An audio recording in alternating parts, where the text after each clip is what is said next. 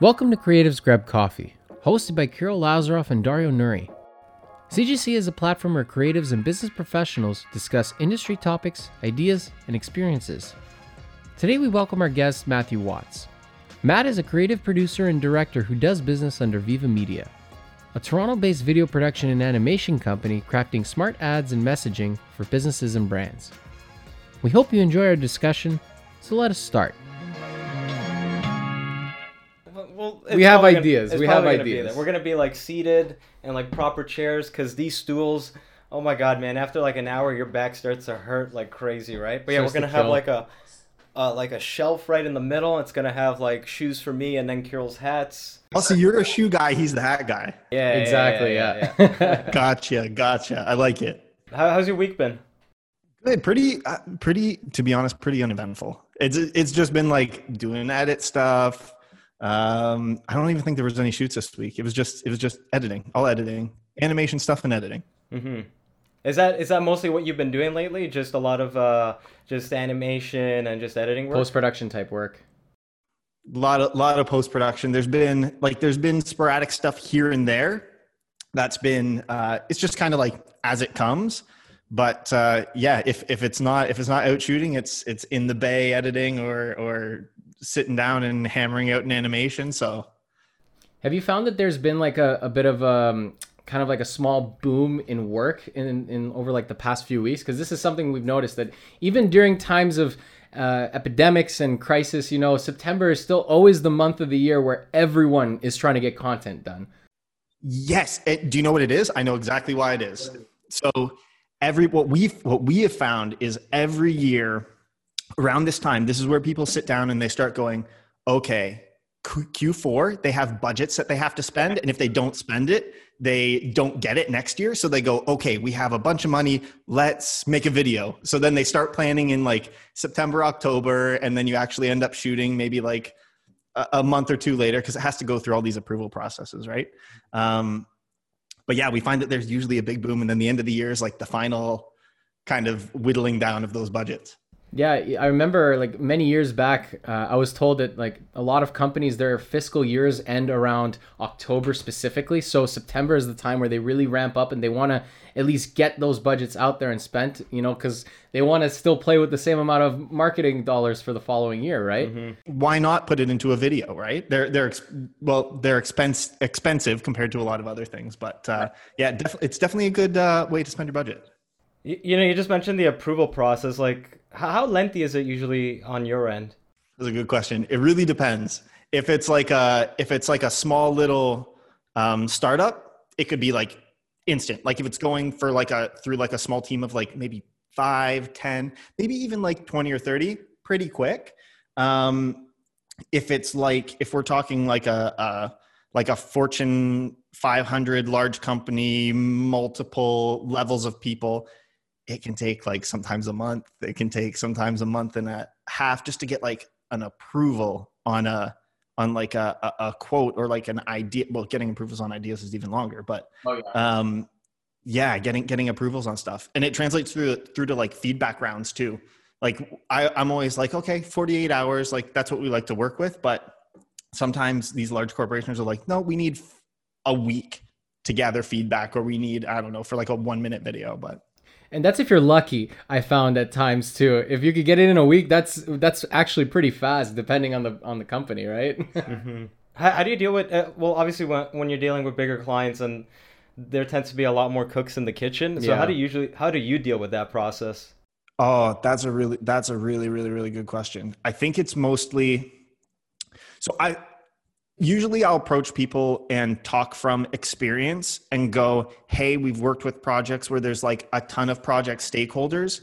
It isn't smooth. So what I always like to say is nominate somebody who's in your stakeholder group to be the communicator, right? And they will be the project lead. And then we'll have one person on our side talk with that one person and translate anything that's needed.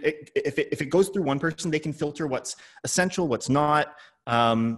And kind of translate, they kind of act like a translator in a way too, for everything that kind of exchanges between the two parties or two vendors.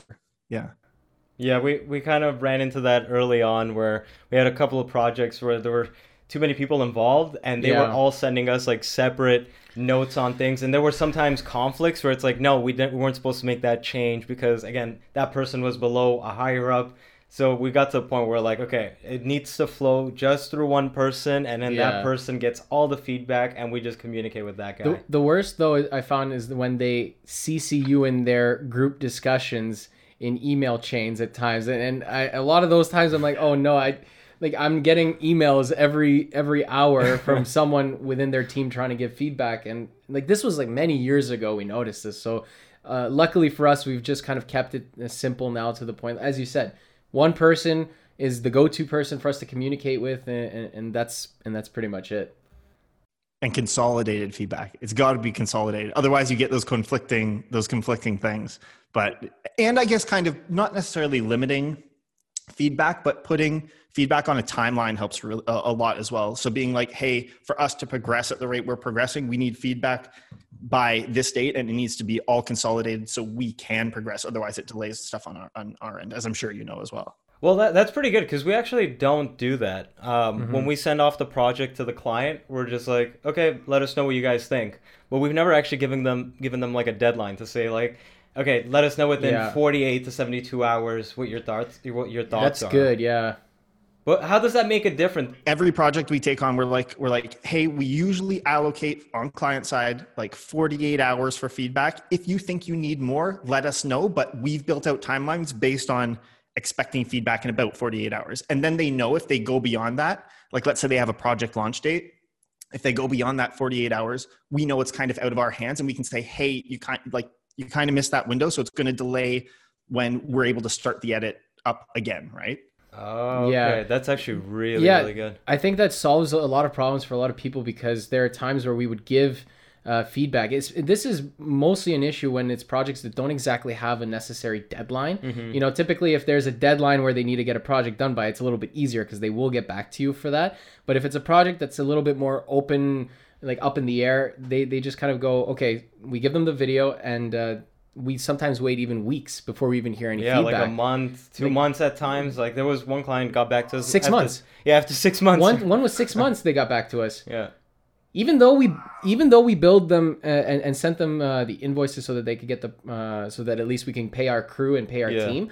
You know, they still were taking long with getting the changes over to us. Yeah, we got paid for the project already. We were kind of like, oh, okay, we thought this was like locked in already, but yeah. Wow.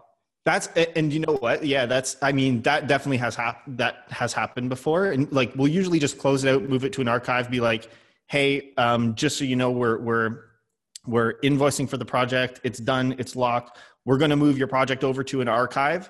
If you need it changed at all in the future, let us know and we can reactivate it. But like, we tell them like, hey, we're deactivating it now. It's getting put on an archive. So, that's how we've combated that, but it's always a tricky process. How many revisions do you normally go through? Yeah.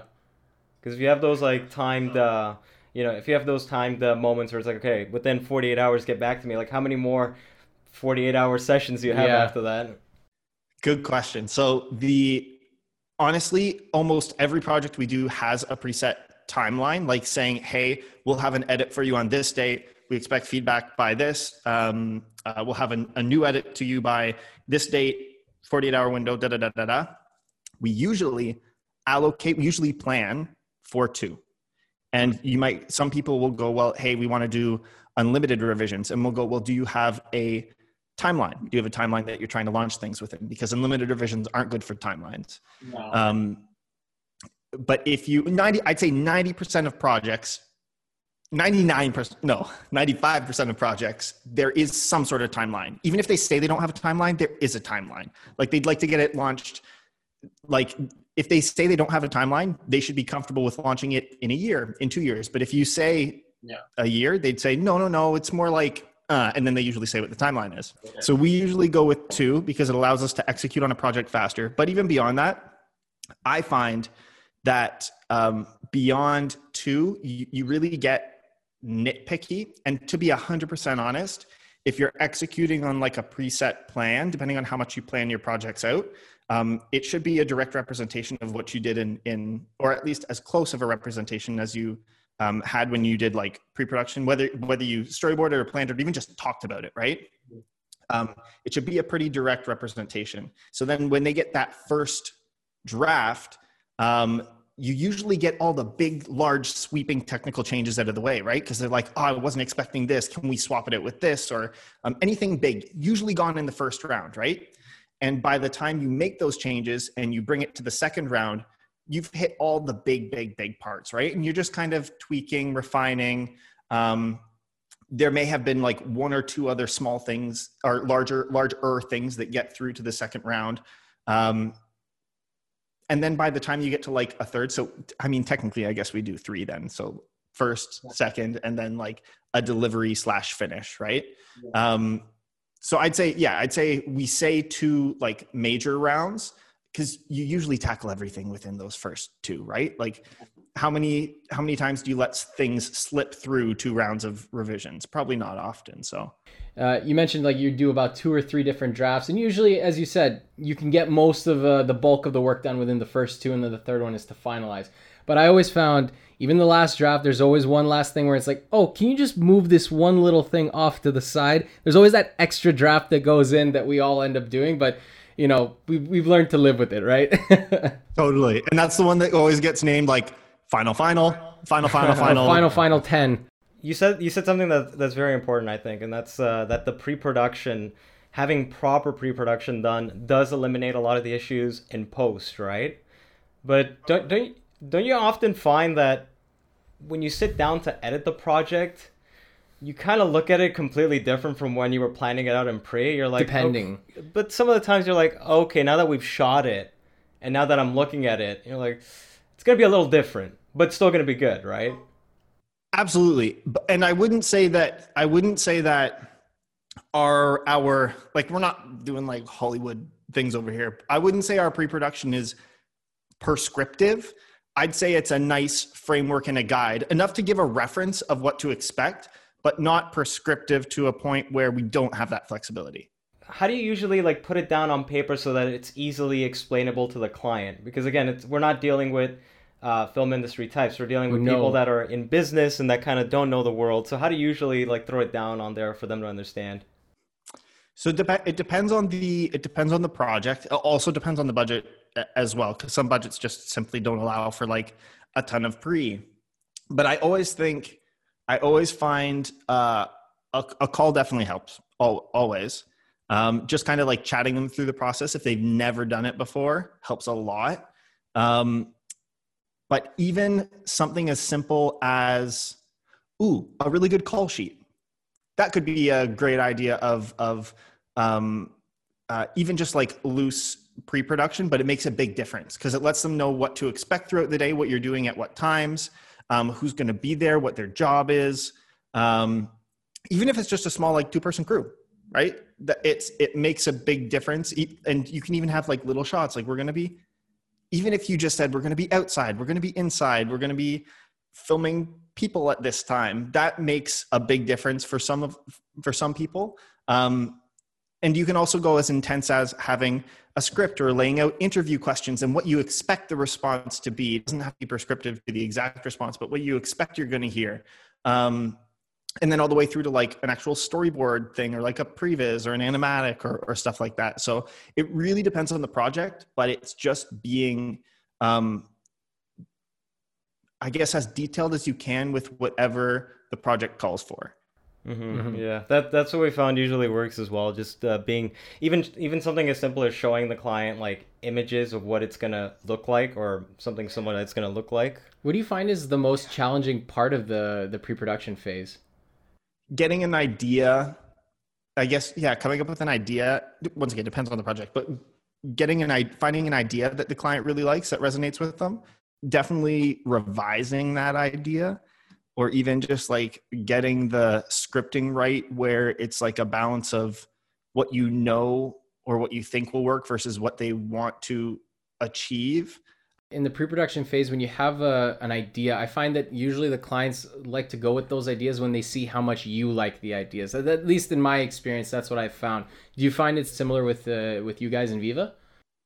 Totally. So if you're really passionate and you really push for an idea, And to be honest, I think clients love, contrary to what most people think, I think clients love pushback. Like when they go, hey, we really want to make a 5-minute video to put on social, and you just being like, 5 minutes isn't going to work. Like 5 minutes is way too long these days. And like, you might have a bit of a back and forth, but you pushing against them for that little thing because you have their best interest in mind, I think goes a long way for them. Yeah, I think another interesting thing about pre-production as well is that since we're both video production companies, we're technically not supposed to really be doing the creative stuff. That would be left to someone like an ad or marketing agency, right? A lot of the time they do the creative. But it's funny that we take that role up upon ourselves, right? Because normally it would just be you get outsourced for the video work, like just the production, right? Maybe you contribute to the pre somewhat, but it's mainly just a production. But it's almost like we're taking on that aspect as well, where we create the video for them, right? And that's often something that's overlooked, the fact that we are writing out like a script for the project. Yeah. And I think that's an evolution of companies as well, right? It's not always like you might go to an oil change place for an oil change, but you might need a little something else done or a little something in a different area. But it's you don't want to go to 2 different places all the time. Some projects and some things might call for it, where you need people to specialize in certain things. But most of the time, it's a great way to stretch, kind of make budgets go a little bit farther, so you don't have to get people who specialize in each individual area. And I don't know, it just adds value to it, I think. Yeah. It's kind of like one of those things where, as you mentioned, like if you're going to one place for one type of service, but you need something done that's extra, that doesn't necessarily need the greatest expert in the world to be handling it. At the very least, you get someone who's really good at it and can help take care of that. You know, a lot of people prefer convenience sometimes over, you know, having everything being 100% perfect. You know, sometimes campaigns can go a long way if they're, you know, like say maybe 80-85%, you know, but it was very conveniently put together, you know, and it's just interesting to kind of like see that put into perspective as well. Yeah. You know, it's funny, we're on the topic of pre-production. Why don't we actually switch to how you got into the industry? Oh, sure. Okay. So very, very interesting story. So I'm classically trained as an engineer, specifically a laser engineer, photonics engineering. That's what I went to school for. That's what I studied. That's everything I know. And while I was in school studying lasers, it was a lot of math. It was a lot of physics. It was a lot of really number crunchy stuff. And I needed something creative to do. So I started teaching myself. I watched a lot of YouTube at the time, and I started kind of getting into that video space. I was like, video's pretty cool. Like I like watching other people create videos, and I want to do that. So I'm going to try and learn how it's done. So in between classes and number crunching and stuff, I got myself like did you guys ever remember the flip cameras? Oh yeah. Oh, you a flip camera. You mean like the flip phones? No, flip cameras, like it was like a little standalone video camera. Oh, and then like the screen would kind of flip out, and then it's just like you're holding it kind of like this. Not even like that. It was like a brand of camera. It was they were specifically, they were like $130, but they were called flip because the USB port flipped out. So fancy. How long ago was this? 2010. Oh, okay. Never heard of these cameras. They were popular for like a year and a half, maybe. Okay. But they were like the go-to camera. So I got this thing, and I became obsessed with, because I would film things and I'd be like, it doesn't look as cool as or as good as the stuff that they're shooting with it. So I became obsessed with like learning the ins and outs of video and how to make the image better. And then I started teaching myself video editing, progressing through Final Cut, So this was all while I was in school. And eventually that little side project became like a total obsession. And I ended up graduating. I ended up getting a job in the field for 6 months. And then after working in the field for 6 months, I was like, don't want to do it. I'm going to go do video. So I quit. I was a fiber optic fusion splicer. I quit that job, and I got myself a T2i, and I went in my parents' bedroom, or in my bedroom at my parents' house, and I just started grinding. I started looking for I didn't even know how to get into the industry. So I started looking for jobs. I started doing online video editing for just random people all over the internet. Craigslist. And slowly but surely honing that in. Yeah, it's funny. We started on the T2Is as well. No. You started on the 6D. I started on the T2I. The T2I. Remember that YouTube channel? That was a T2I. No, that wasn't. That was another one. That was a 60D that you had. Oh, the 60D. Yeah. That's right. Yeah. That was That was like one of the better cameras back then. Like I had to settle for the T2I because it was my first year of uni at the time back in 2011, and I knew, okay, I can't afford the 60D. It's like $1,500, but I can squeeze $750 for the T2I. But that thing it got me through, it got me into the industry. When I was in it, for like half a year making that thing work, I pushed that little thing to the limit. And then I'm like, okay, time to upgrade a little bit now. I forgot about the 60D. How cool was it finding the limits of that camera and pushing it all the way to, and kind of like getting the ins and outs of it? I feel like that's the most fun part of anything. As creators, we always like to see how far we can push the limits of our tools, and I feel like now a lot of people have just gotten spoiled, with the barriers to entry being so low and cameras being so capable now, people are demanding that the cameras can do everything. Meanwhile, we were just praying to be able to get 60 frames per second at 720p. That was a rare thing back then. Do you know what's even crazier to think too is people even back then, we thought that we were like roughing it, but we would have film people look at us and go, they've got the coolest thing. They have it so easy. They have digital ISO that they can set. And so film people said the same thing about us. And now we're saying the same thing about people who have like A7S3s that shoot in the dark and all this stuff. I guess right? It just evolves. It's funny that we have kind of the same background in a way, because you started, just slightly after school, whereas we started just as we were ending school. Well, a little differently. Like he already got into his industry and got a job and was working there. But he kind of got into it while he was still in, like near the end of his school, right? It was a fell into it kind of thing, but like I needed to do it for myself. So how did you make the transition? Like you said, you were working in your parents' basement trying to do edits for random people on the internet. How did you go from that to Viva Media? Honestly, it's a lot of like lucky connections and like right place, right time, and networking, and just building a portfolio and having a portfolio, as crappy as it was back then. It was just I would edit for. Do you know Upwork? Do you guys know Upwork, that website? No. It's like Fiverr, I think, right? Similar to Fiverr? It kind of like that. So I would do like a bunch of edit stuff on a site like that I did something for like the city of Melbourne in Australia and things like that, right? So that would lead to other people recommending me to other people. And I would do stuff for like $50, like next to nothing. And it was all just like passing along and one recommendation to another until you hit something like really crazy where that connection will be at let's say a large company, and they're like, hey, we have a large budget at the time for me to work with. And then of course, when you get a little bit of a larger budget, you start getting maybe a little bit better of equipment, and you start going on like this ladder, kind of climbing up where your skill ceiling gets a little higher, and you get a few more clients in a slightly larger network, and then you upgrade your equipment because then you're limited by it, and it's kind of like this never-ending.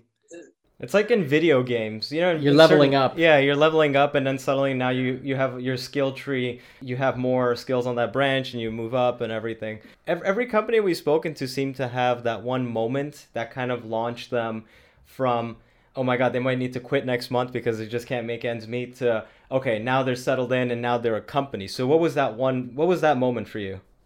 Oh, geez. I might not have had that moment, to be 100% honest. It was a slower burn. Like I was freelancing everywhere for everybody. I was driving from, at the time, Oshawa to Toronto to do little tiny jobs.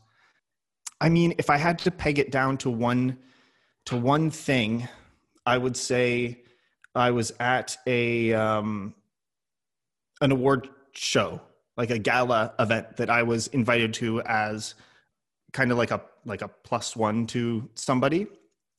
And I met somebody that I knew that worked in marketing at a big company. And I knew him for an extended period of time. And he was like, hey, how is photonics going? Like, did you get a job in your field? And I was like, no, I didn't. Or I did, and then I left it. And he was like, what do you do now? And I was like, oh, I'm doing video. I'm doing freelance video. He's like, you are? And I was like, yeah.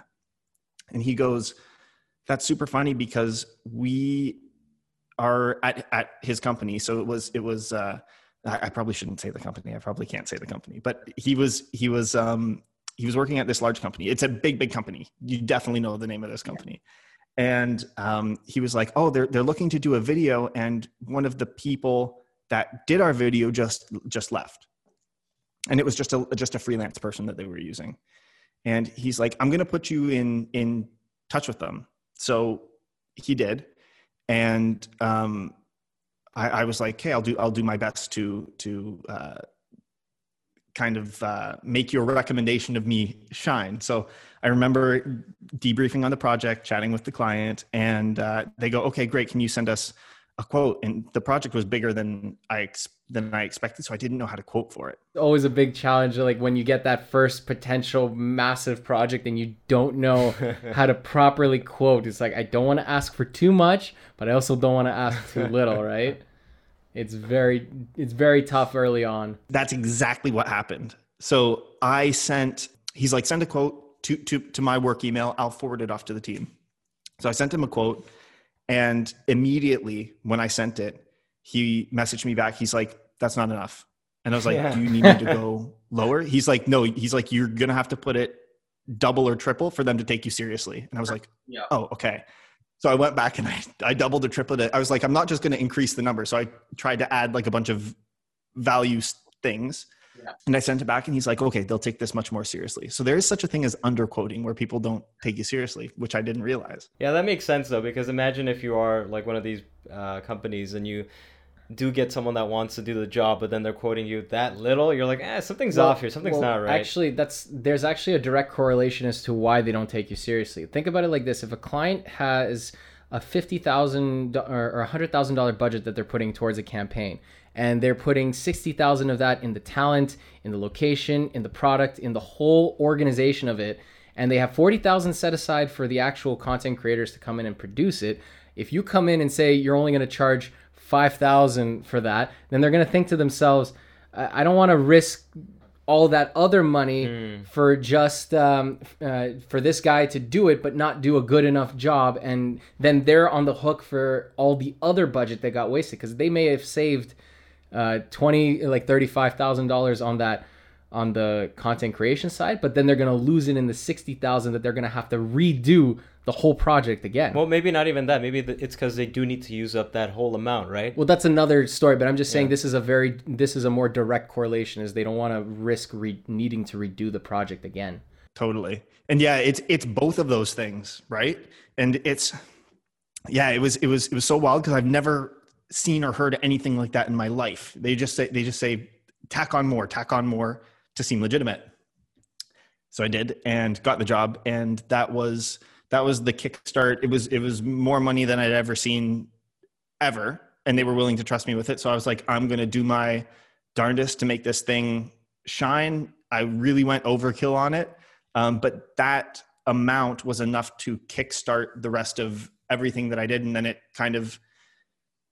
accelerated after that. So at what point did you go from a freelancer to a business owner? Officially switched it over to a corporation on 2017. That's a year or two after we started. Yeah, I guess like you mentioned, you took some more time to kind of like freelance and just build up your skills. Whereas with us, we were freelancing for like a certain period, and then we decided to open up Laps.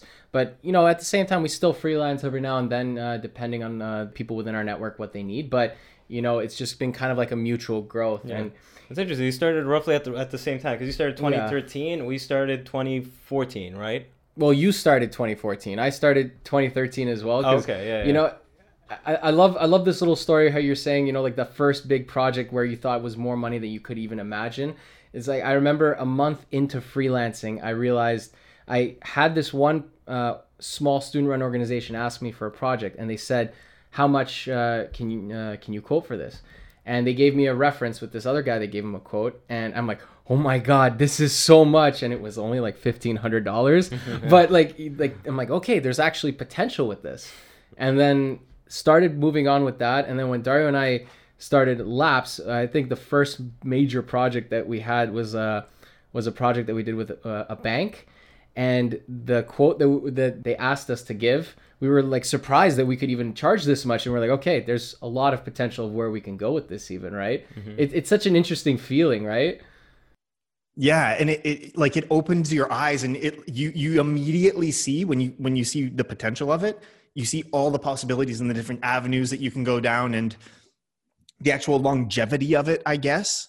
Yeah, so it's crazy. Yeah, so maybe I did have the one moment. Yeah, I guess that would be the one moment. Did that happen when you were incorporated, or well, it must have happened before when that, he was right? Freelancing, When you were freelancing, freelancing. yeah. That happened 2015 or 2016. Yeah. I do want to touch upon you going from a freelancer to a company. What was that change? Because I know you got that big project that kind of got you going, but there's still, you need a lot of those, and you could still get those as a freelancer and remain a freelancer, right? So what made you go from just being a freelancer to saying, okay, let me open up my own company now? Yeah. It was honestly, it was the amount of work. It became too much for one person to do. And like, I really pushed it. Like I looking back now, I was probably on the cusp of burning out with how much I was working. I was pretty much awake and working, or asleep and just getting bare minimum sleep to wake up the next day and do it again. But it was definitely a point where I had so much work that I physically couldn't do it all myself. And if I tried to, the work would suffer, and I would deliver like subpar stuff, and it would actually hurt relationships and hurt future work and things. So there was a point where, I went, okay, I have to look at, number one, separating out my living space from my working space, and actually like getting an office, because I was working out of my condo at the time. And then it also creates a space for me to have somebody else in, because I didn't want them in my space. I'm a very separate space person. I have to be in different spaces to be in different mindsets. So that was the point where I went, okay, I have to, or the accountant was suggesting I have to incorporate, and then I got an office, and then I got, and to be fair, the office was a closet. It was a literal closet. It couldn't have been much bigger than, I don't know, The room you're in right now? 8x8. Oh, 8x8. Oh, that's a small one then. Literally Not like lying your backdrop. when I say it's a closet. But yeah, went into that, and then two people fit in there, not very well, but fit in there. And then it just kept snowballing from there, because I was able to offload some things that I didn't have time for, or that were too mundane when I should be allocating my time to other things. And it just, once again, it kept step laddering and snowballing, and then we'd want to bring somebody else on, and then I'd have to get a bigger space, and then another person on, and then a bigger space after that. So it's, kind of stair step like that. Yeah, that goes back to scalability, right? And that's something that we're trying to figure out for ourselves right now. So I know, like for us, for example, we're outsourcing a lot of the work to freelancers that we know. I know the next step is to get an office, but we don't really know what the next steps after that will be, right? Whereas, like, so how did you go about it? Because, okay, you got the office, and then how did you decide what the next position to hire was? Because I know you obviously were using freelancers as well, but how did you decide, okay, I need an employee that's going to be this specific role? Mine was where is taking up the most time, and can I find somebody to help fill that spot? So a lot of it, believe it or not, for me was what would be like assistant editing. So like paring down the footage, picking the good shots, listening over to an interview and picking out like the good sound bites. That was probably the longest part of the process for me. And that's the very first spot that I got somebody in. But at the same time, I also realized that, because I also work pretty or I did work pretty fast. So I needed to find somebody who could keep up with it. And at the time, working remotely wasn't like a thing that was super quick or easy. So I had to get a physical space where I could have somebody hardwired in. I got them a computer and we were both accessing the same files, and I could give instant feedback to somebody, or they could ask me an instant question. And there was enough work to do that like consistently day in and day out. But he was also a bit of a Swiss Army knife, or I like to hire people who are like Swiss Army knives and are good in multiple different areas. So that if there was a little lull in assistant editing, he was cool to come out on set or do something else that wasn't assistant editing. So that was the first spot that I hired in. Finding talent like that is so difficult in this city that we found. I feel like a lot of us, once we find people that we really enjoy working with, that we know are good, we try to nurture those relationships as much as we can, especially now because, with there being so much competition out there, and people vying for work, it's hard to build relationships like that, especially like going forward, right? So definitely finding the Swiss Army knives. When you find them, stick to them, because it's really hard to find others like that. Yeah, like we put a call out we wanted to increase our roster. So we put calls out for different positions, and I can't tell you how many people reached out. And out of all the people that let's say for the position of editor, we had 60 people reach out. I think at the end of the day, 5 looked interesting. It's really surprising sometimes how when you get connected to one person, that's almost like a web of connections that kind of lead to other things. Like I can probably pinpoint probably a good 10 people that I've met in my career that can all stem from me making one application on Mandy back in 2014. Just a random application that I did. It's like, and these are 10 people that I work with frequently, like very frequently now. And it's just crazy to think sometimes like that, like people always think, this opportunity, it'll lead to nowhere, but sometimes it's just that one that you need because you don't know where it's going to spiral, right? Yeah. And it goes back to like, there's that saying, I don't know the saying obviously, but it's that thing where like good people breed other good people. There's just like a network of good people. So when you do find that one thing that like really works and you really click with, it just leads to other people within that kind of realm and that same kind of headspace and mindset. And yeah, you're totally right. All it takes is that one person. But I think people get frustrated when you don't find that one person like right off the bat, and you won't, right? And like it's kind of like dating. Not every date you're gonna go on is gonna be a hit, right? It's you have to go through some like tough stuff, some okay stuff, and it's a numbers game. You finally find one that hits, but you got to be persistent. They're looking for the one every time. That's what it is. It's funny how similar business actually is to dating in some ways. Because again, like even when you're going out and you're trying to pitch to clients, you don't want to seem too needy. So it's like on a date, you don't want to seem too needy. It's like, oh, you really like this person, but you got to be like, listen, I got options. I have another client talking to me. You know what? Going back a bit before though, when you first got into video, what were your goals? Because for us, when we first got into it, it was like, to kind of grow a company and be able to live off of it. But I think at the time, our long-term goals were to somehow transition into the film industry. So I wonder what yours were. Oh, honestly, mine's a little weird. So back at the start, my main goal was just to not go back to fusion splicing.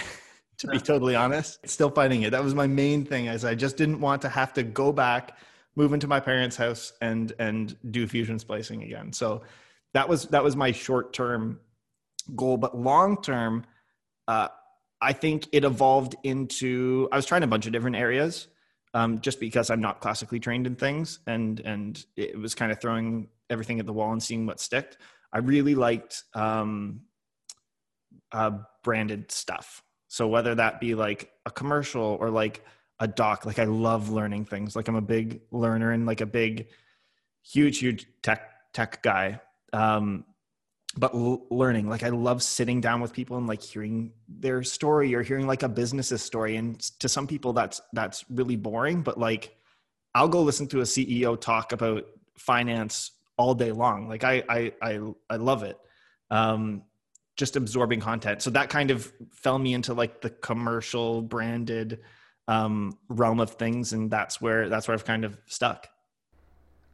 So you feel like you've kind of gone into more of like the branded doc area, you know, where there's a story that is very present there, but it's real. You love hearing how people kind of like have their, or almost like people's origin story, right? I feel like a lot of people love to hear how other people got into their businesses. That's also partially why we started this podcast, because, you know, we felt that, I was like, okay, I think we have a pretty interesting story of how we started, but like, do other people have situations where they were very similar? And just like even now, like the way we're talking about it, there are a lot of parallels in how each of us started together, right?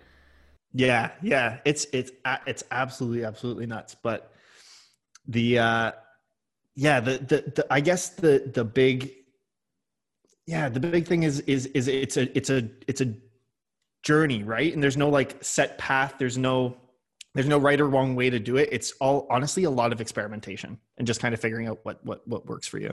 Okay, so you went from freelancer to business, and now you're incorporated. What are some of the current challenges you're facing? Not including challenges that the pandemic, kind of instituted upon us. Maybe we all have those same challenges. We're all in the same boat with that regard, right? But I guess maybe before the pandemic started, what were some of the challenges you were facing? One is trying to like clone yourself. So find somebody who's like a direct match of you, just to help with scaling and workload and that sort of thing. So definitely like growing or scaling. That's always a challenge. And kind of giving up control a little bit is probably one of them. I like everything to like have its place and be like a little ecosystem, but I have been learning to kind of give up part of that creative process, or handing over a larger part of an edit, especially if somebody says they want to try it or they want to do it, just allowing for more opportunities, I guess. Another challenge, a challenge that I feel like you get when you start to grow and scale is you're financially not able to take on some of the smaller projects or the smaller clients that you might have worked with in the past. So kind of, I guess, letting some things go just because financially you can't. That's definitely a challenge. How do you deal with that? So when you have a client, maybe even a current or was a current client coming to you and saying, okay, like this is still our budget, we really can't do much with this. How do you handle that situation? Because obviously you don't want to leave them high and dry, but at the same time you want to make sure you're able to financially be able to take on the project, right? Totally, yeah. I think nowadays they come in all sorts of different scales. Like there's like really small stuff where like you just can't do anything, and in that case, I might say I might provide, instead of being able to provide a service, you can provide advice. So I might just say, hey, I can't, or we can't financially work within those realms just because we have minimums and different things that we have to meet, because you are a corporation with people and overhead and things that you have to maintain. But just being able to provide some advice to people is big. So let's say somebody comes and they're like, hey, I have $500. Like, I want to make a video or do a shoot or something. And I go, it's not a good fit for us. However, I know so-and-so, they're a student at school who could do a lot with that, and they're really talented. Chat with them, and it can be a stepping stool for them even, right? Or like maybe a smaller freelancer who's just getting a start, but again, is also really talented, and I can kind of vouch for them and go, hey, they have a lot of potential. They could do something really, really cool with this. On the larger scale of things, like if it's just out of the range of what's possible for us on a normal budget, I might approach it from the perspective of, I can't, the scope of work that they want to achieve might be, at least in our realm, mismatched from what their budget allows. But in that case, I will go and I will say, hey, I can't do what you want within the budget that you have set, but let's see what we can do within the budget that you have set, whether that just be the production side and providing the raw footage over, and then maybe a freelancer takes over from there. But yeah, just proposing, always having like a solution, even though it might not be a direct service provide on your part.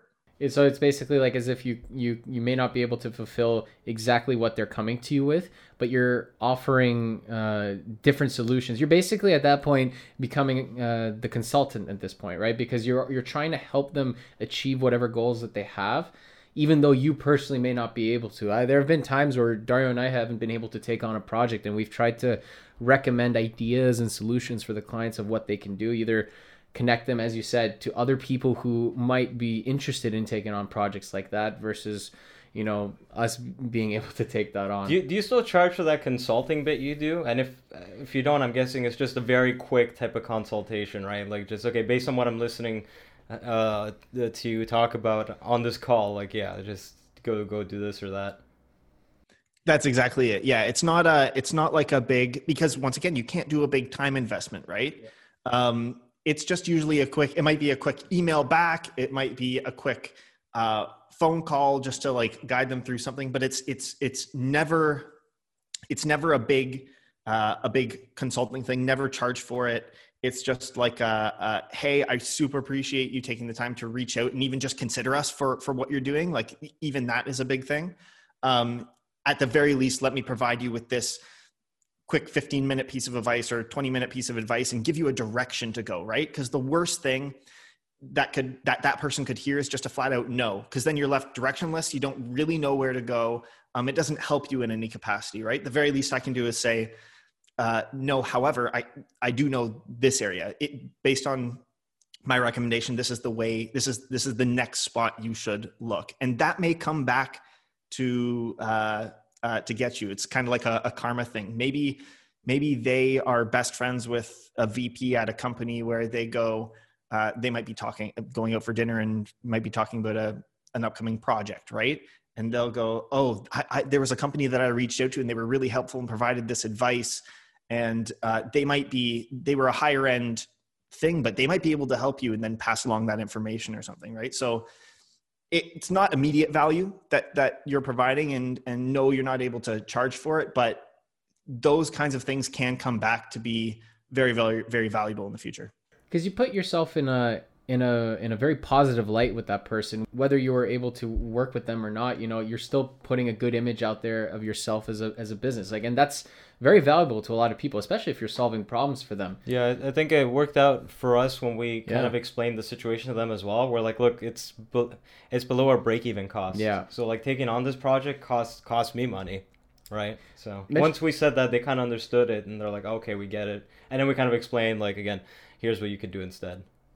Mm-hmm. Totally. And it's crazy because a lot of people, especially if you're dealing with somebody who's never done a video before, they simply don't know the costs and the work and the process that goes into making something, right? So how do you explain that to them? The thing that I actually, just to kind of build on that, a lot of clients, they typically think that there's only certain things that cost money in video. In their mind, it's usually okay, so how many days are you going to come for? It's a 1 day, 2 day shoot. They're thinking those are the costs and maybe some costs for editing. But one thing that I find that a lot of clients get surprised about is when there is budget that needs to be allocated for the pre-production. How do you typically communicate that to them? Because in their mind, it's like, oh, you're just coordinating or planning. It's like you're not actually showing up to do anything. Why should I pay you for just that aspect? How do you approach that? Yeah, that's an interesting one, because you're really tangibly not producing anything, right? When you're just sitting down and coming up with an idea or brainstorming or filling out like a storyboard. But the best way that I explain it to people is, hey, I want to do well by this project. And for me to do well by this project and actually build out the framework and the blueprint for this thing, I need to set aside half a day of my time where I'm not looking at anybody else's projects, and I just need to focus on building out the plan for yours. And no, it's not a tangible thing, but I'm setting aside half of my day to make sure that I can do justice for the project that you're paying for. So it's a weird one, right? It's a weird one to actually like quantify and charge for. So it's almost like when you're building a house. Yeah. If you don't pay the architect to design a blueprint, you're gonna build a crooked house. You know? The construction guys are not going to have it perfectly set up. It kind of goes back to that example we discussed about how if a business is putting all this money into the planning of the project, they want to make sure it's done well enough so it can only be done once. If there's no investment in the pre-production, you're basically gambling with that 1 or 2 days that you've scheduled. Will it work? Will it not work? Oh, it didn't work. Now you got to pay more for us to come out again. It's just kind of one of those things, right? Yeah, that's a good way to put it is if you choose to fly by the seat of your pants, know that it could end up costing you more in the long run, because you might not like flying by the seat of the pants. You're just kind of, you're at the mercy of whatever that production day or whatever brings, right? You don't really, to do a redo in production costs a lot of money, right? So you want to put the small amount of time, or proportionally the small amount of budget or time allocation into that pre-production, because it will make production much more efficient in the long run. Mm-hmm. So we kind of covered how you explain the pre-production process to them, but what about the entire video production as a whole? Because again, a lot of the times we're dealing with clients that just don't know how it works. They have like some idea of how it is, and it's usually, unfortunately, the wrong one. So how do you sit down with them and explain A to B to C? That's a good question. If people question, some people don't question it, right? But if some people question and don't understand the process, it's different for everybody in their degree of understanding. It might be as simple as a phone call explanation to walk through things. It could be something where maybe we might live stream and screencast from the edit bay and do something live where they can kind of show, okay, it takes a lot of cutting and mixing and kind of testing things out. And it kind of even streamlines their feedback because they understand the process a little bit more. It might be something where we physically get them into the office. But even furthermore, we always encourage a client to be on set with us just so they can see the amount of work that goes into something, have like a contact point or reference, things that we can bounce off of, be like, hey, does this look good? Does this not look good? Because they know what you're working with in post as well. Some people don't like to be on set. Some people just kind of let you run free. And in those cases, it's just kind of like, okay, we're working with what we're working with. And it's an understanding on their part. Like, we take the time to explain that if you're not there to bounce things off of, if you're not there to kind of see the process and make sure that everything's good, it's kind of understood by you that whatever we get is what we get. So we try to mitigate that by always requesting that somebody's on set to kind of vouch for us, or be like, no, this is what was captured, or I saw this or did this on set, just because it kind of helps make things smoother. Especially if they have very specific branding guidelines, very specific messages that they need explained. Like Dario and I always make it a point that we need to have a client on set, especially when it's, for example, a certain interview where they want certain messages to be said in certain ways, because then, you can guide the talent through it. But then, it's like, you can call the client over. It's like, hey, did you like how they delivered that? In terms of is it in line with your brand and your company, to make sure that they said it the right way? Because we can get everything done right, but if something was just said in a way that doesn't work with the organization's goals, the client is going to say, oh no, we can't use that because they said it like this rather than like this. Yeah, because at the end of the day, we can learn your industry, but we'll never be as knowledgeable as the client will be of their industry. Because again, we're dealing with people in so many different fields that will never be like experts at it. We'll get pretty knowledgeable about it, but not to their extent. Absolutely, yeah, 100%. They can't expect you to fully have the deepest understanding of the brand and their messaging and how they work and what their philosophies are. Doing like a week of pre-production or just being on site for a day. That can't be expected. Just like we can't expect people to fully understand the video production process just by surface level seeing things, right? So I understand both sides of it, right? They don't understand, we don't understand their brand as deeply as they do, and they don't understand the video production process. So it's a partnership, right? You gotta explain everything along the way just to make sure that everybody's on the same page. So I do want to touch back on scalability.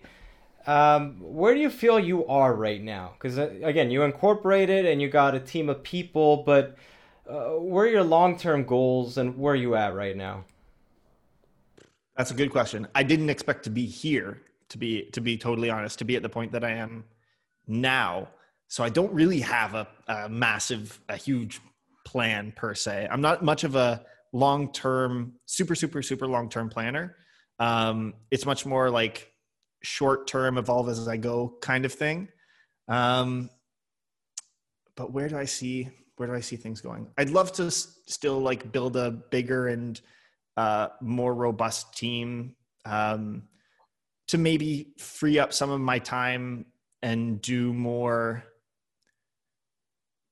specific things, like focus on certain areas.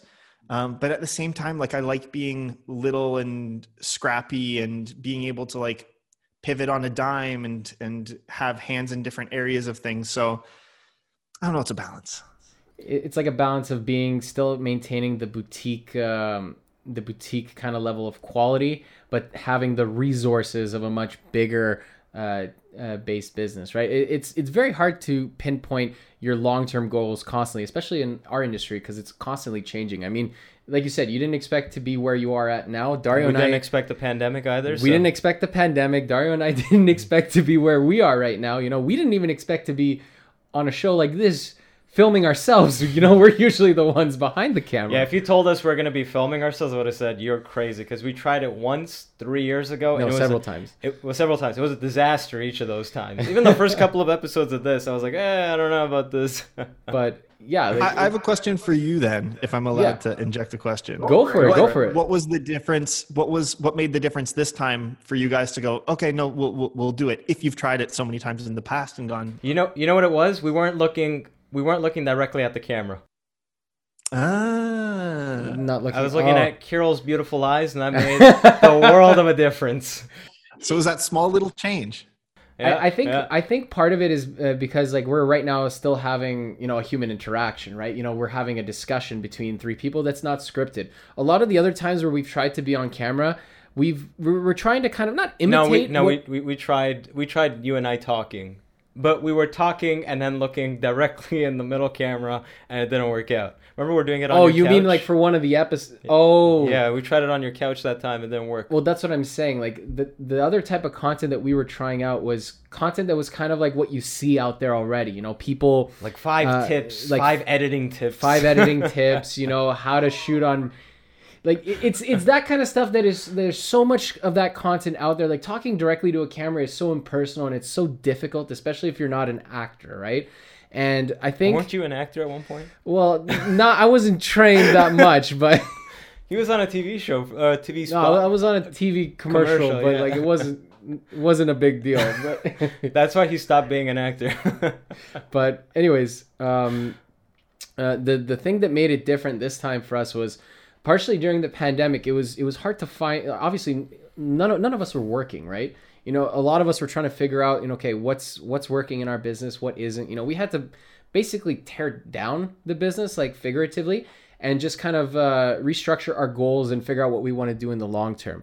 And one thing we noticed, okay, we're not doing a lot of work right now. How do we also put ourselves out there? You know, that, you know, we can get in touch with people can see our faces, and we thought, you know what? We love podcasts. Dario and I are huge podcasts. You're forgetting something, though. Here's how it started. I'm going to mention we have different versions of how this started. I'll tell you the right one. It was Kirill, myself, and another friend of ours called Alexa, and we started this podcast called Gents. And Gents podcast. It was supposed to be like this comedy podcast, and you can imagine 3 savages trying to have like a civilized PG conversation, how that went. But that actually got us like comfortable being recorded. Yeah. Because even with that, it was just us 3 talking on a Zoom call. He's in Scotland, so it had to be like Zoom between the 3 of us. And it took like 4 or 5 episodes before we got comfortable talking in front of the camera. And mind you, it's just like, it was literally like the usual chats we had once a week.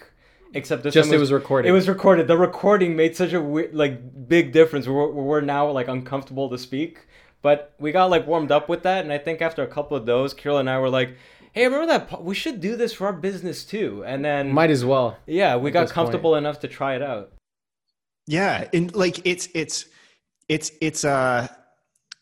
like a lifestyle-y value thing. You get like that banter of lifestyle content, but you get the value of like the business content. So it's super cool. I subscribed. As soon as you announced it, I subscribed. I'm on the Spotify subscription. Ah, sweet. So you're the 4th subscriber. Yeah. Don't worry, we'll put a special place for number 4, okay?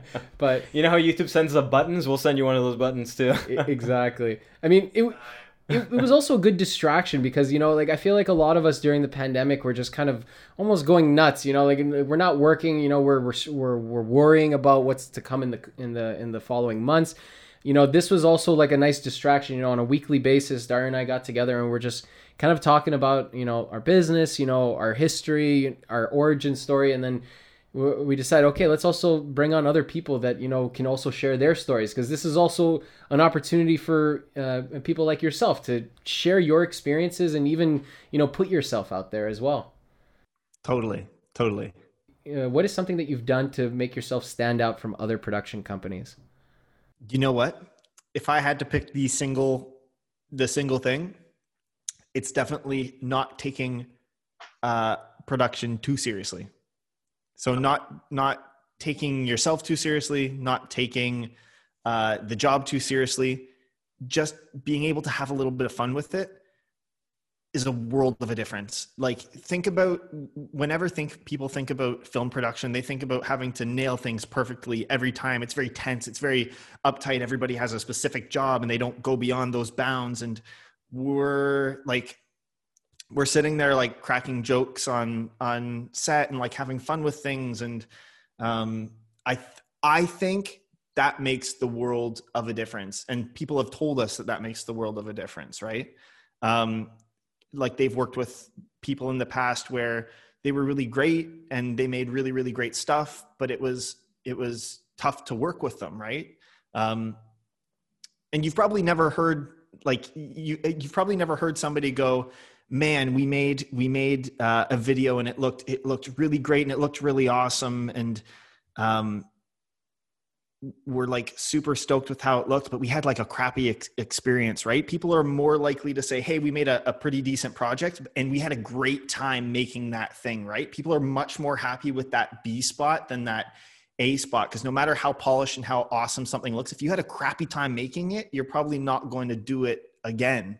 So I think you don't have to be the best of the best, but you at least have to have a good time doing what you're doing. You have to enjoy what you're doing and you have to make it enjoyable for others. So you have to be the most fun. Yeah, that mirrors a lot our experience with our clients. It's almost like I see it kind of like a field day trip with them. Yeah, they're always like, they're out of the office, they're out of the cubicle now, and it's like fun and this and that. It's like a school trip almost, right? And so you literally see it in their eyes. They're like, oh, this is fun. And they finally get it too. Like if it's their first time, they finally get, oh, okay, that's why they were asking all this stuff and they needed all that. They really wrap their heads around the whole process at that point. Because a lot of people have this idea, a lot of clients have this idea of what video production is. You know, like they see the movies, you know, they see the behind the scenes of film sets, and they think that that's how it always is. And a lot of companies that you mentioned that take themselves too seriously, they're also thinking like that, you know, like, oh, it has to be like this because this is what clients are expecting. But, you know, companies like you and ourselves, we're kind of flipping it a little bit, you know, where it's, you know, it's not always as serious as you think, you know, like, yes, like, you know, we're all there to do a job. We're all trying to create value for the clients, but at the same time, we're trying to put in like a fun experience for them, because that's what they're also looking for. They want the fun, the glamour almost sometimes, you know, they want to be wined and dined almost in a way. It is like dating, right? So many times you break out the clapperboard and people are like, oh, it's a clapperboard. Let me take an Instagram photo with it. And some people would get offended and some people would be like, no, we've got work to do. But like, let them take the picture with the clapperboard. Yeah. No, like that's it. Like if a client wants to take a photo with the clapper, if they want behind the scene photos, let them take as many as they want. Let them have fun. It's their time to shine. They're paying for it. Why not? Let them have that time. That's what I was going to say. Yeah, they're the ones who are paying you to be there. And if you can have a good time with it and also deliver a good project, then I'd say that's a win-win in my books. Yeah, I wanted to ask, how do you balance business with creativity? Because that's something we struggle with a lot. And everyone struggles with it. But I feel like lately we're trying to focus more on the business side of things. So we are kind of bringing on other people to handle the creativity in a way, just so we could focus on growing and scaling our business. So how do you deal with that? That's tough. Honestly, I think it comes down to bringing other opinions in to help keep the balance there. So a lot of the times, if I'm the one ultimately at the end of the day, I guess I'm calling the shots for different things, but I have to be open to getting feedback for the creative side of things or the business side of things to help balance those out, because I can't balance it all myself, I guess. Does that make sense? Yeah. Well, okay, so I guess you're getting feedback both from the business end of things as well. And who's giving you that feedback? Could be the team here, could be people around me, could be actual financial people, but like having people on both sides of the fence to help you make decisions and to help you balance both of those things, because it is a tricky thing to balance. Yeah. And which one do you find yourself leaning more towards? Or in favor of sometimes? Yeah. I think I always start with creativity, but the bounds of creativity are blocked by walls of business. Yeah, that's a good answer. That's a political answer, if anything. Yeah. I mean, I feel like, in a way, though, you say you start with creativity, but, you technically have to start with business to get those walls, and then you can let the creativity fly, right? But I guess, it always depends on every project, as you mentioned before. It always depends. And I guess over time, too, you start to realize with each different project you take on, after you start to realize where those bounds are, you start getting a sense of where to start with your creativity, right? So you get a sense of like how big those business walls are or how small they are. And you're able to guesstimate things a little bit better. Yeah. Well, you have to always estimate with these projects because, you can never know all the details right up front. So you always try to think of ideas within rough walls, what you can do, especially if you don't know the budget. The biggest thing that determines the size of those walls and barriers is budget. So again, like if it's like a certain type of client that comes to you with, and you can expect that, they'll probably have roughly a budget like this. This is roughly the realm of creativity that I can kind of go to. Right? Do you think long term you're going to have to focus strictly on the business side of things? Because again, I know you said you didn't expect to be in the position you're at, but don't you want to grow it to a point where it's like it's a strong company, right? It's pretty big. And to do that, you're going to have to, again, like you said, you already find yourself now having to give up some of the reins to your other people, right? Don't you feel like you're eventually going to get to the point where you got to give up most of the reins, let's say for the creative stuff, to focus on the business? I hope not, but realistically, probably. Yeah, I feel like it would get to that. It could, or it would get to that point. But I think maybe it might even be a matter of, I guess, when you get to that point, maybe you get to be a little bit more selective of which battles you want to fight, or you don't have to be like a creative or a particular lead on every project. You might get somebody who has an essence of what you have, who can do those things, but you get to be a little bit more picky of what you're hands on with and what you're hands off with. Because it's interesting. I do also like the business side of things. I also find it interesting, and I also find it super fun. Would I want to do it all the time? No. Same with creative. I wouldn't want to just be creative and having to like be a creative workhouse or warehouse or assembly line, just pumping things out daily. You'd burn out, right? But if I got to that point where it was just business, I don't think I would let it get to that point, to be honest. I think I would probably find somebody who helps me up in that that area and just allows me to pick the battles that I want to pick. Do you play a hand in every single project that comes through your business? Like every single client project you are helping in some way, shape, or form putting it together? Because for example, with Dario and myself, for the longest time we were always both on every project, making sure that things were going smoothly. But we learned over the last year to relinquish ourselves to work kind of separately sometimes, because that helped us take on more work at times. So for example, I'm right now probably like handling 2 specific client projects, whereas Dario's handling another 2, and I can trust him to take care of that entire project aspect. If he has questions or suggestion or wants my input on something, and vice versa, we would ask each other. But we've kind of learned to kind of separate a little bit just so we can take on that work. Do you feel like you still want to maintain that you work on every project, or do you want to kind of grow it to the point where you don't have to do that? That's a good question. I think like right now, the way we have it set up right now is instead of everybody having like tandem things where somebody can have a whole portion of something and another person can have a whole portion, everybody focuses on a different area within the chain and they manage different things within those areas of the chain.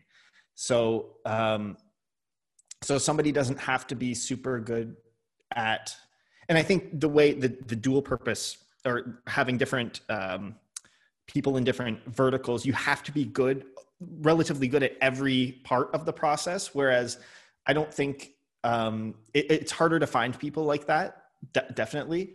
But I feel like I have more success in finding people who like specializing at those certain areas and can manage multiple running projects within that particular area. So that's what I found works. So you basically once the project comes through you handle the pre-production phase, and then you say you have like your 2 go-to guys who are helping you shoot the project, they handle that. And then if there's like certain editors that edit certain things, it's almost as if you're bouncing the project. Like once it's done in this phase, you move it to the next person who handles that phase, and to the next person that handles that phase. But he's still overseeing it because he's the producer. But that's what I mean. Yeah. That's what I mean. He's still overseeing it, but like a lot of the key roles are kind of shifting. Whereas like with you and we hire sometimes a lot of the talent to handle those projects, and then we manage those ones. So he's streamlined it in a different way, which I think a lot of people actually like to do, especially if they love to be overseeing every project that comes through, right? Totally. But with you guys, I think that's especially rare to have it. Like it's very, very tough to find. It's very lucky that you guys have it, because you guys are like a 2-headed dragon in that sense, right? You can run something in parallel and both have things covered from start to finish with those 2 different verticals, right? We don't have that per se, right? So it has to go through everybody in the process, and which is easier to find.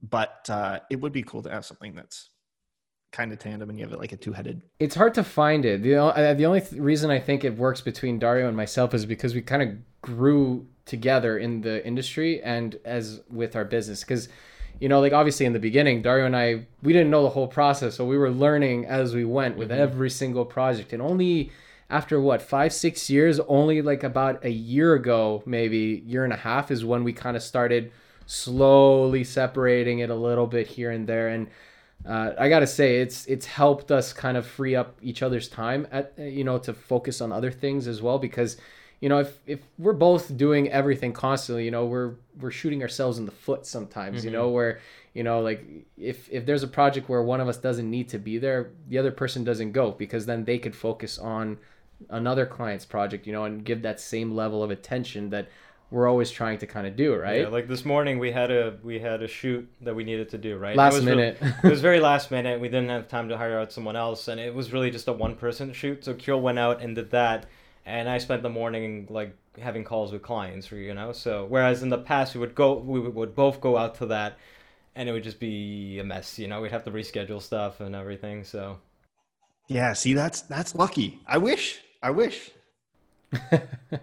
Yeah. Do you think it'd be hard for you to find a partner going forward? Because you're eventually going to get to that stage where you either need to bring in investors if you want to keep growing, or maybe A marketing arm. Maybe a marketing arm, or maybe what you would do is what do you call, merge with another company. Like, do you think it's going to be hard to just find someone that's like a guy that's just been fired from somewhere, just needs a job, and that guy could be your potential partner? What an interesting thought. So there's actually a guy working upstairs right now. He was just laid off from a marketing job during the pandemic, and he was sitting at home, and I've known him for quite a long time. Didn't have anything to do. He's like, man, can I just, at first he asked for a job, and I was like, I don't really have a spot for a job right now. But he's like, can I just come work out of your office with you? He goes, I can do extra little things here and there, but he's like, I need to get out of the house. I need to flex my marketing muscles. And he's like, you don't got to pay me, but if I'm doing something good and things start looking up, he's like, consider it. And I was like, you know what? That's a very low barrier to entry. Why not? So he's sitting upstairs right now, chugging away on something. I had a spare computer up there. So yeah, that kind of stuff is happening, and is definitely like talked about. Like I've talked openly about like merging with another company who we're like really aligned with, or even bringing on partners because one of the big things I think is, if you want somebody who is in the game as much as you and pours kind of like blood, sweat, and tears into it and has skin in it, really got to be a partner where they can they can also tangibly feel the success and the growth and that kind of thing, rather than just being just a straight employee where they do their thing, they go home. And for that, for some people, that's perfectly fine, and they love doing that, and they don't want to have skin in the game and that kind of thing. But I think definitely when you talk about like larger scaling, partnering, merging, that kind of thing, definitely on the table. But it's scary but necessary. Mm-hmm. Yeah, and it's definitely something to plan out for, because I mean, you're farther along than us. These are things that we're trying to figure out now, you know? Yeah. Like if we were at your stage, I don't know, like we'd be like really, really thinking about it. Because again, like you're at a point where like it looks like you've already had so much growth in the time you've been around, right? Like I can't even imagine the next couple of years what they'll look like for you. So yeah, honestly, if the pandemic didn't hit, it just looked like it was going to keep going, more nuts and more nuts. It's definitely like it's paused. Definitely hasn't died, but it's leveled off for a second. It's been put on pause. Yeah. But pending the pandemic, if that didn't hit, it just would have kept going. I'm kind of grateful for the pause, because I get to like sit and think and like really take a step back and observe things from definitely from a higher perspective, top down kind of look. So I've kind of liked not that I've liked the pandemic, but I've liked the time it's allowed me. Yeah. So now that it's given you that time to look over things again from like a bird's eye view, I guess, what have you noticed? Just, I think I've kind of noticed different verticals and areas that could be got into for different revenue streams, different areas that I want to fill in terms of people and help, and kind of growing and scaling in terms of production. There's been so much. Like I have such a big list, and sometimes I shoot myself in the foot because I have more ideas than I have time to execute on them. But it's been really nice to actually sit down, make that list, and kind of flesh it out. I think that's definitely what anyone who runs a business like us needs to be doing right now. And I'm really glad that Dario and I started doing this, especially when it was at the height of the pandemic. You know, like I knew as it was happening, like we got to start figuring things out soon, you know, or at least looking at the business, seeing what's working, what isn't. And I feel like what the pandemic has kind of done for a lot of businesses, and we've noticed this in other industries, not just our own industry, is that it has kind of accelerated problems that were already there before the pandemic hit. Like the pandemic didn't exactly just kill off all businesses because it happened, right? If you didn't have issues in your business going into it, you probably would have at least not been thriving, but at least been able to kind of keep chugging along a little bit, right? The pandemic has just kind of highlighted an overarching problem in a lot of businesses. I mean, like, for example, a lot of events-based businesses, their biggest problem is that they need people there. And this pandemic, what did it do? It took out the people. I think it also made everyone realize how dependent they were on events, because we didn't realize it at the time, but we're like, oh my God, we actually have a lot of events-based a lot of our projects in the way, and then they were all gone, so we're like, oops. Time to go into the direction of no event projects, at least to focus in. Yeah. Totally. And even just filming with people, or like amounts of people on set, like that's all changed. Like you can't have as many people crowding around a monitor to look at things, or a ton of people with a very specific job. Like you kind of have to be Swiss Army knives now and kind of wear multiple different hats. Like it's a big advantage now, and people looked at it kind of strangely pre-pandemic, but now it's something that's like it's like gold. But yeah, things definitely are changing, and it's interesting to kind of take a step back and look and see how to adapt. And I think technology is playing a big part in that as well. Yeah, I wanted to touch a little bit on the evolution of video production companies, because it seems that several of the top video production companies are starting to offer marketing services. I noticed you're one that is doing that, right? Yeah. So what kind of prompted you to start that? Mostly just because people are asking for it. Like people, I think, at least kind of in the past, production companies have just provided the product and then handed it off, and then the company decides what to do with things in their internal marketing department. Or if they don't have an internal marketing department, they hand it to an agency or somebody else and kind of says, hey, go wild. But I think a lot of people are looking for a more integrated approach, like one-stop shop kind of thing, where they don't have to pass it off, and they're able to deal with one team who kind of follows that whole journey from start to finish. Because handing it off, you have to re-explain a lot of things and give a lot of background and kind of go through that reiteration process several different times every time it's handed off. So I think, just something integrated. You mentioned how you kind of give a lot of people who have you give the roles of certain specialties within the production process to different people, right? Because you know that they're really good at that process. Since you're doing marketing, are you handling a lot of that aspect yourself right now, or is there someone within the company that's kind of helping you kind of give the overarching strategy, like for how you can promote the content for your clients? It depends on the project. It depends on who it's for, how it's going to be used, how complex it is, how simple it is. It could be a thing where you just need people's opinions or input, or it could be something super, super technical where only a few people can give input on it, right? Because they have expertise in that area. So it really depends. It could be just me. It could be more people. It could be even external people. It depends on what the project calls for sure. So have you outsourced marketing work to marketing agencies or ad agencies? Not outsourced it. Definitely referred people to other people, but haven't outsourced it in the sense where like we get a kickback if we send some work somewhere. We just have kind of recommendations for people that we know or people that we've networked with over the years, and just kind of go, hey, we know these people, and kind of let that go from there. Because if we outsource that, we're also responsible for the results of that. And unless we know them really, really, really well, and we're happy to be responsible for the results, I'd rather just refer them to that person. So you're basically trying to offload also at the same time, not only the liability. Yeah. You're trying to offload the liability if it doesn't perform well to the people that you recommend, right? Depending on what they do. Yeah. So it would depend on the project, but sometimes if people have unrealistic expectations, or if there's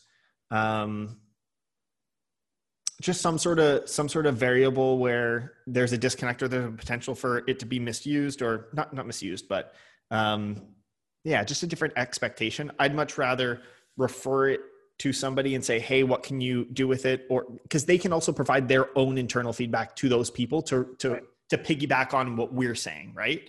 So I prefer outsourcing at this point in time, unless we get like a really good partner who we're really aligned with, and we can go, hey, let's bring them on closer in the chain. But for now, we just kind of refer. So basically, you just you kind of like recommend them to the marketing agency or the people that handle that aspect. You basically recommend it to them, and then they just kind of communicate with them directly, and they just handle it. Or do you kind of both of you sit down together in a room with the client and figure out what those needs are? Is it a mix of that, or is it more so the other, where you just kind of let them handle it and they get the client? Just let them handle it. That's the point that we're at. It could change in the future, but we're just not, I don't think we're experienced enough or versed enough in the space to sit down and like have those conversations with people. It would only come with over time with small bits of experience and small exposure that's kind of like built on. Could be the guy upstairs coming in, and revolutionizing Viva, right? well, he gets it, right? And he's made the whole process very low entry. So, it'll be interesting.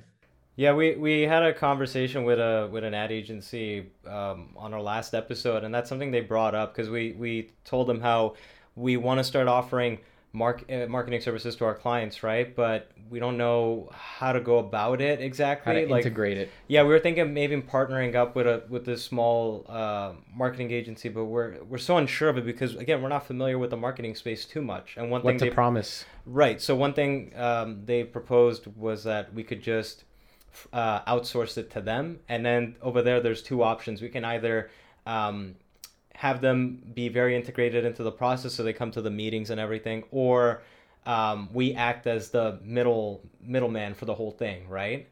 And that's something we were trying to figure out because that was a really interesting way of looking at it. But then hearing you talk about it right now, how again, like sure there's a bigger reward, but then there's also bigger risk because then you're on the hook if it doesn't perform well, right? So that might cost you more in the long run. So I guess right now we're just trying to figure out like what the balance would be, because it seems like there is like some sort of delicate balance, because again, like you want to also be very integrated with the process, not just alongside the marketing agency, but also so the client sees you alongside the marketing agency, right? Because one of our new things is we want to pitch ourselves more so as video consultants and creators. So that would go hand in hand with working with the marketing team on developing the whole campaign, at least on the video content side of things, right? I think it's all a matter of trial and error. Like, like we can sit down and talk about like what is possible, what isn't possible, but I think at the end of the day, it just is a matter of what project comes along that allows us to just try this opportunity out.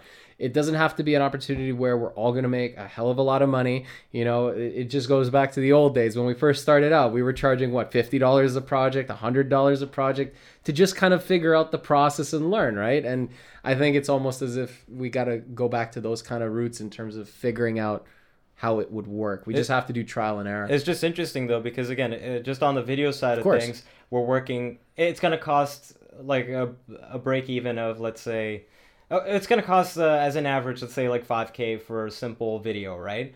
But then when you add like marketing for the video, that could almost be another $5,000. That might either be just as much as how much the video costs, if not double or triple that amount, right? So suddenly you're going to the client and saying, hey, not only is this going to cost you like 50% more, it might cost up to 150% more than what you originally planned out for this. So I'm just wondering how that conversation might end up going, right? Yeah. That's a good question. And that's probably why we're not into it as much as could be or should be. Is it just doesn't, like you said, it's trial and error, and it's kind of getting a sense for what feels right. And right now it doesn't feel right. And so that's probably why we're not in it. It just doesn't feel, it would feel like we're forcing it. We're trying to make it fit when we're not at the point where it's like, okay, we need to make this happen. We kind of just want to make it happen. It needs to be that need stage. So how often have you been able to try it? Because, okay, you're obviously offering it, but not to everyone. And it seems that the people that you're offering it to wanted it. But have you been offering it to clients that didn't think about it? I wouldn't say that we necessarily offered it. It was just a perfect storm where just like stars aligned I wouldn't say it's something where we're going out of our way. It just happened to be like a tiny little perfect stars aligned case study. It went really well. I'm like, okay, cool. Learned a lot from that. Back to what we know. Okay. Yeah, definitely. You got to always trust your gut. If you feel like this is definitely an opportunity that you can handle it, you can manage it, the people that you can talk to get it done, go for it. But if something in your gut is telling you that you're not sure, like always trust that gut feeling. That's how we do it. You know, we always make sure we know what we can handle. Mm-hmm. It's like hiring a new employee because you know you need to fill that role, or moving to an office because you know you need it. There's, you know, that feeling, like that kind of gut, like I need to make that happen kind of thing. And it just hasn't come up with that side of things. I want to touch on another topic as well, sales. How heavily do you do sales, or has most of your work been referral based? So funny story, I've never done a cold approach in my life. I wouldn't even know the first thing about cold approaching. Okay. All referral based. It's all been referral. It's all been one person passed on to another person. It's been learning. Like marketing. I mean, I don't even carry business cards. I've never carried business cards in my life. I don't like carrying business cards. I'm much more like, if I network with somebody, I'm like, here, let me get your email and send you an intro email, rather than giving somebody a business card, because I throw away business cards when people give them to me, and I'm sure people do the same when I give them to them. So I'd much rather start a conversation going then and there. But I've also taught myself how to advertise and like build little ads and things. I'm a massive tech nerd, and like building a website that will rank, and like building small little advertising things. But I'm super lucky. I've never had to do cold outreach ever. Do you get a lot of outreach from potential leads based on like your SEO then? Because it sounds like you've really not cracked the code, but you've really optimized, for example, your website and your online presence to the point where there's probably a lot of leads coming from there, right? Like, I mean, like, is that where a lot come from? It's where a good chunk comes from. I think you get, it's fantastic for filling gaps of things. But the vast majority of things is like word of mouth and referrals, and like lifetime or long-term customers, right? Because you know as well as I do that there are some clients who come every year for one big job or one small job, and then there's other clients where they constantly have a bunch of different video projects.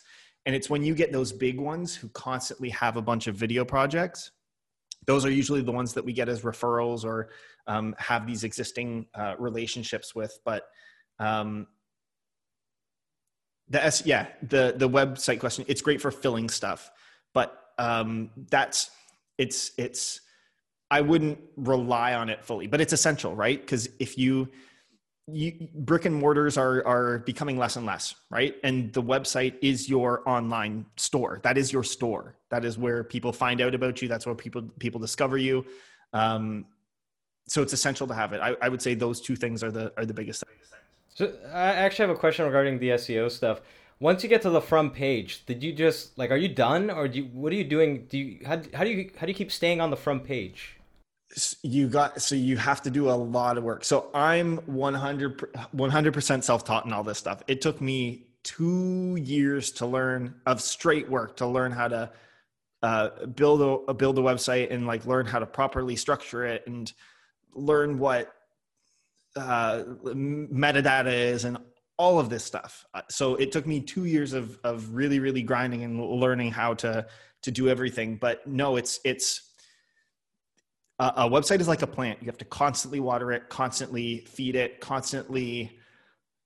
Well, you don't burp plants. I'm thinking of babies now, but you constantly have to nurture this thing to keep it growing, because if you think of your website like a plant, and then the internet like a pot, let's say, like the plant pot, in this weird universe, the pot is always growing. The internet is constantly getting bigger. There's constantly expansion of it, right? And you have to keep growing your plant to stay proportionate to the size of that pot. This is a really weird analogy, but if you don't do anything, then it will swallow you back up and you'll go back down. So it's a lot of work.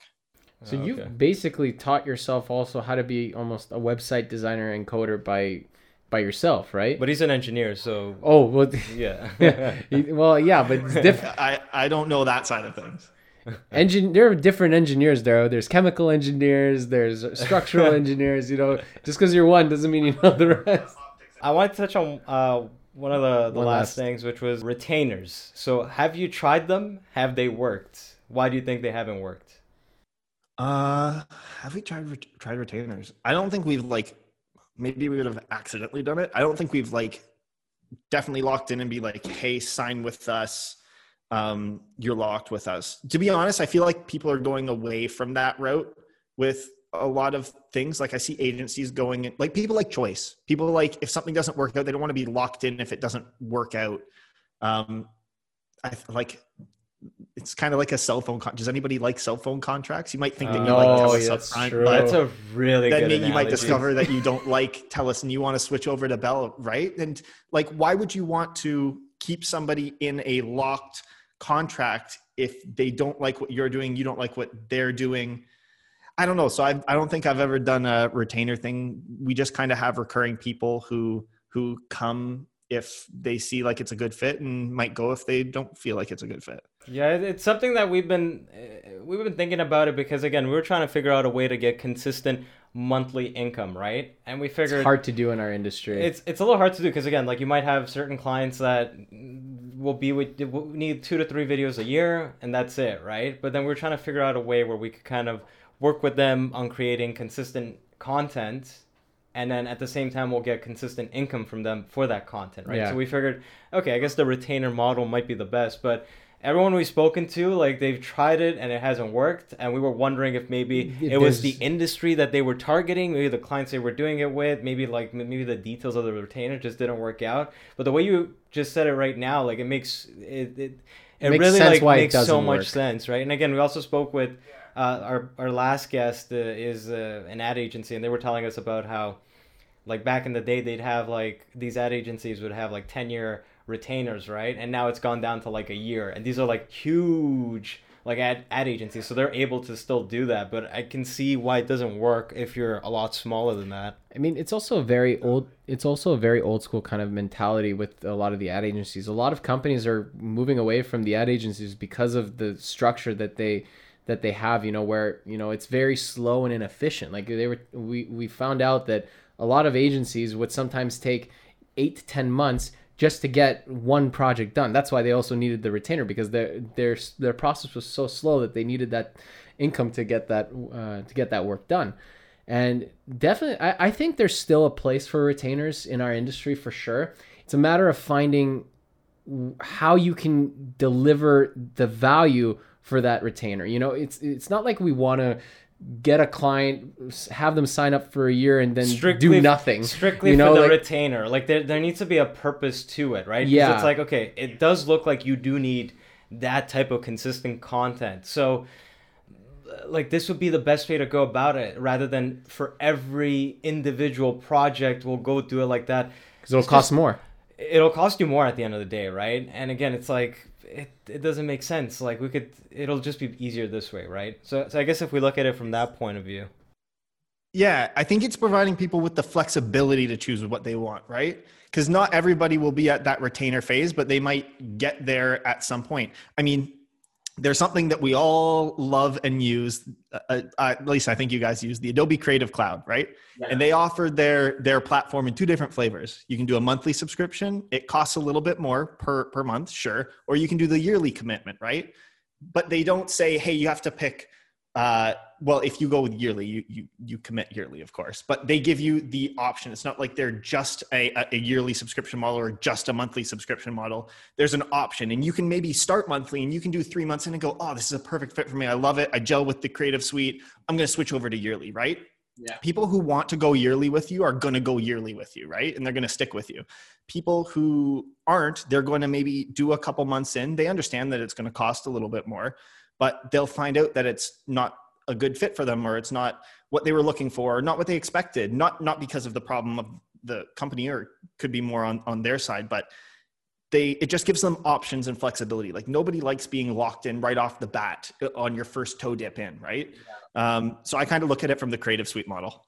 And that's actually a really good analogy as well. And I guess the other thing that you can also do is you don't need to lock them in. It's like you are basically locked in for the year or 6 months or however long. But even with Adobe, you could pull out whenever you want. Like they'll actually try to give you a better deal for you to stay in.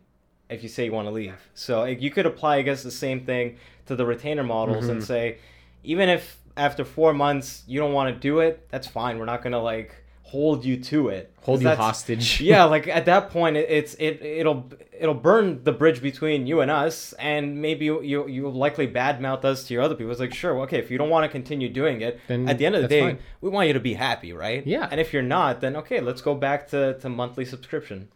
And they know it's going to cost, like they know it's going to cost a little bit more. But the whole thing about those monthly or the yearly subscription, at least I think in terms of like services, is you get to know them a little better and you find those efficiencies and you can execute on things a little quicker because you understand them and you understand their process. And that's where those cost savings come in, I think. And you can develop that on a monthly basis. You could even have something that remains monthly and you're just able to over time provide those efficiencies instead of an upfront 1-year commitment. So I think one thing a lot of people also forget is that like a lot of people are very transaction focused in their business. You know, it's like, okay, you want this, it's going to cost you this much, let's get it done, et cetera, et cetera.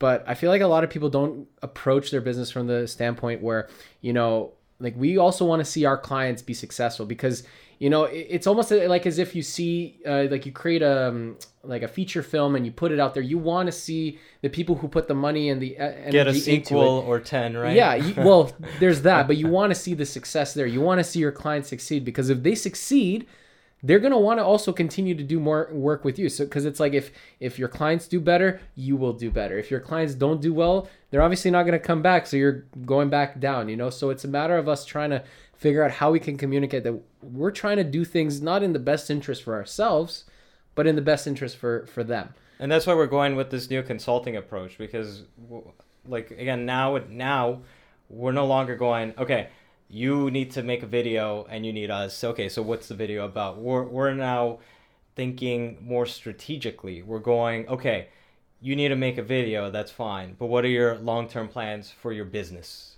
Not for this video, but for your business as a whole. And from there, we can kind of get a map of what they want to do, and we could kind of help them structure that path a bit better, right? From the content side of things, right? So again, if they're trying to increase sales and everything, this might have been one video for a conference related to increasing sales. Yeah. But now it's like, okay, you have this bigger overarching goal. So let's try to figure out how to help you with that. This will be like a little part of a big puzzle, right?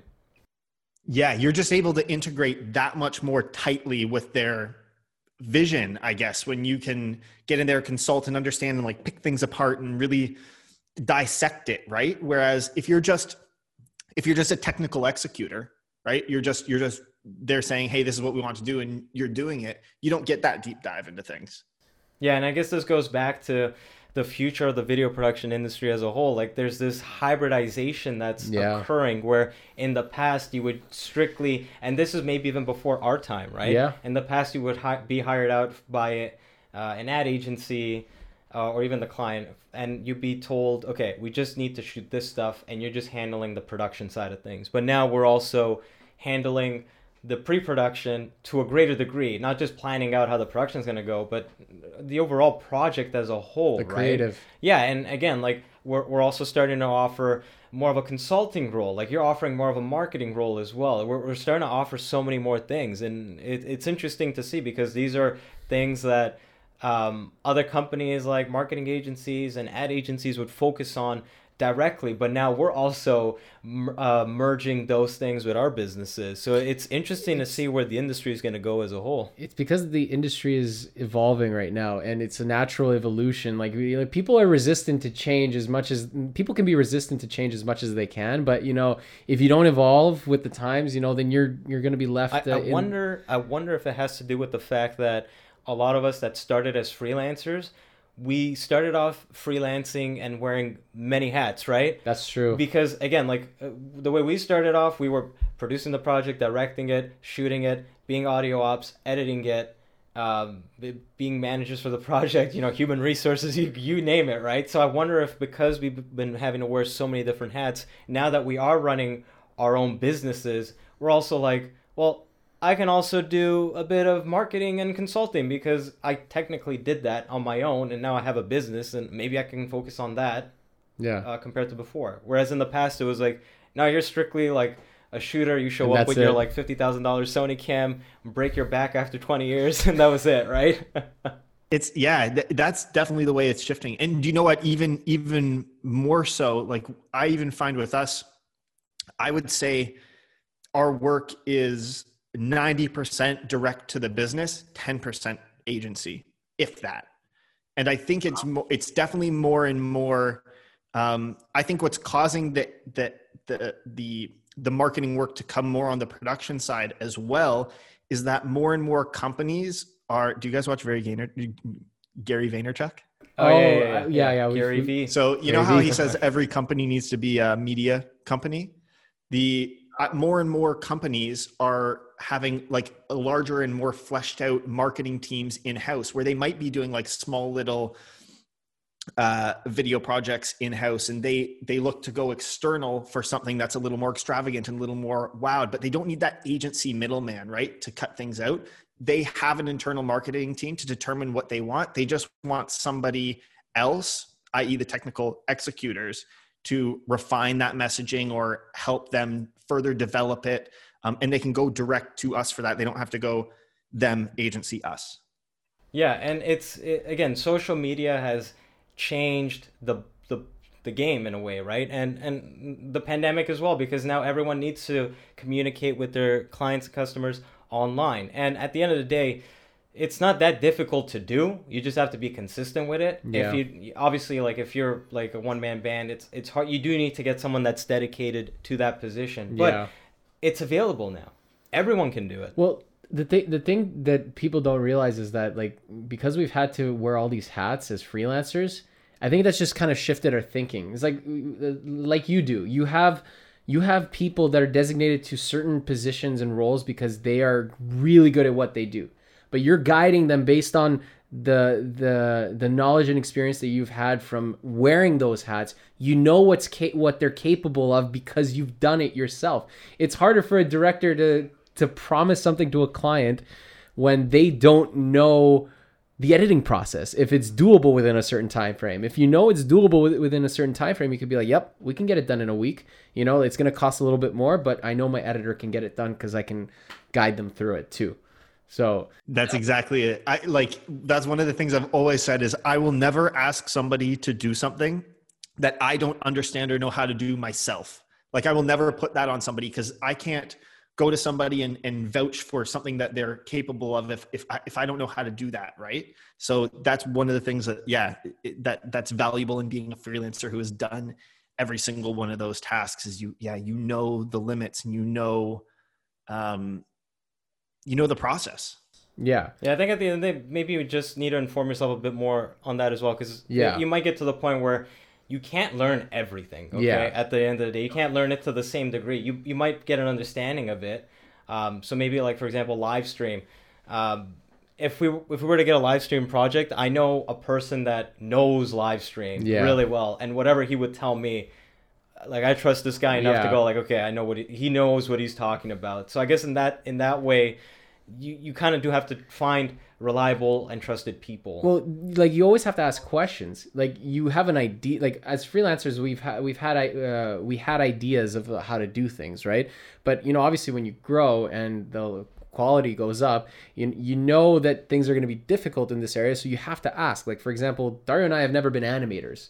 This is not exactly an area we wanted to venture into because it's such a whole different ball game that takes years to learn, and it's such a technically creative kind of mix of like a mindset that you have to have. So we've known that like if someone needs that type of work, there are people that we're going to reach out to. They're going to let us know what the workflow is going to be like, how long it would take, like what the budget would be, and that's how we would do it. Like we always have to ask questions. Like we don't have all the answers as the business owners, right? We got to look to our team. Totally. Yeah. You got to hire people that are like, you can only get yourself to a certain point, but to Dario's part, you can't learn everything. So you have to hire people. You get to a point where you have to hire somebody who's better at you than what you're capable of doing at that time, of course. Right. Yeah.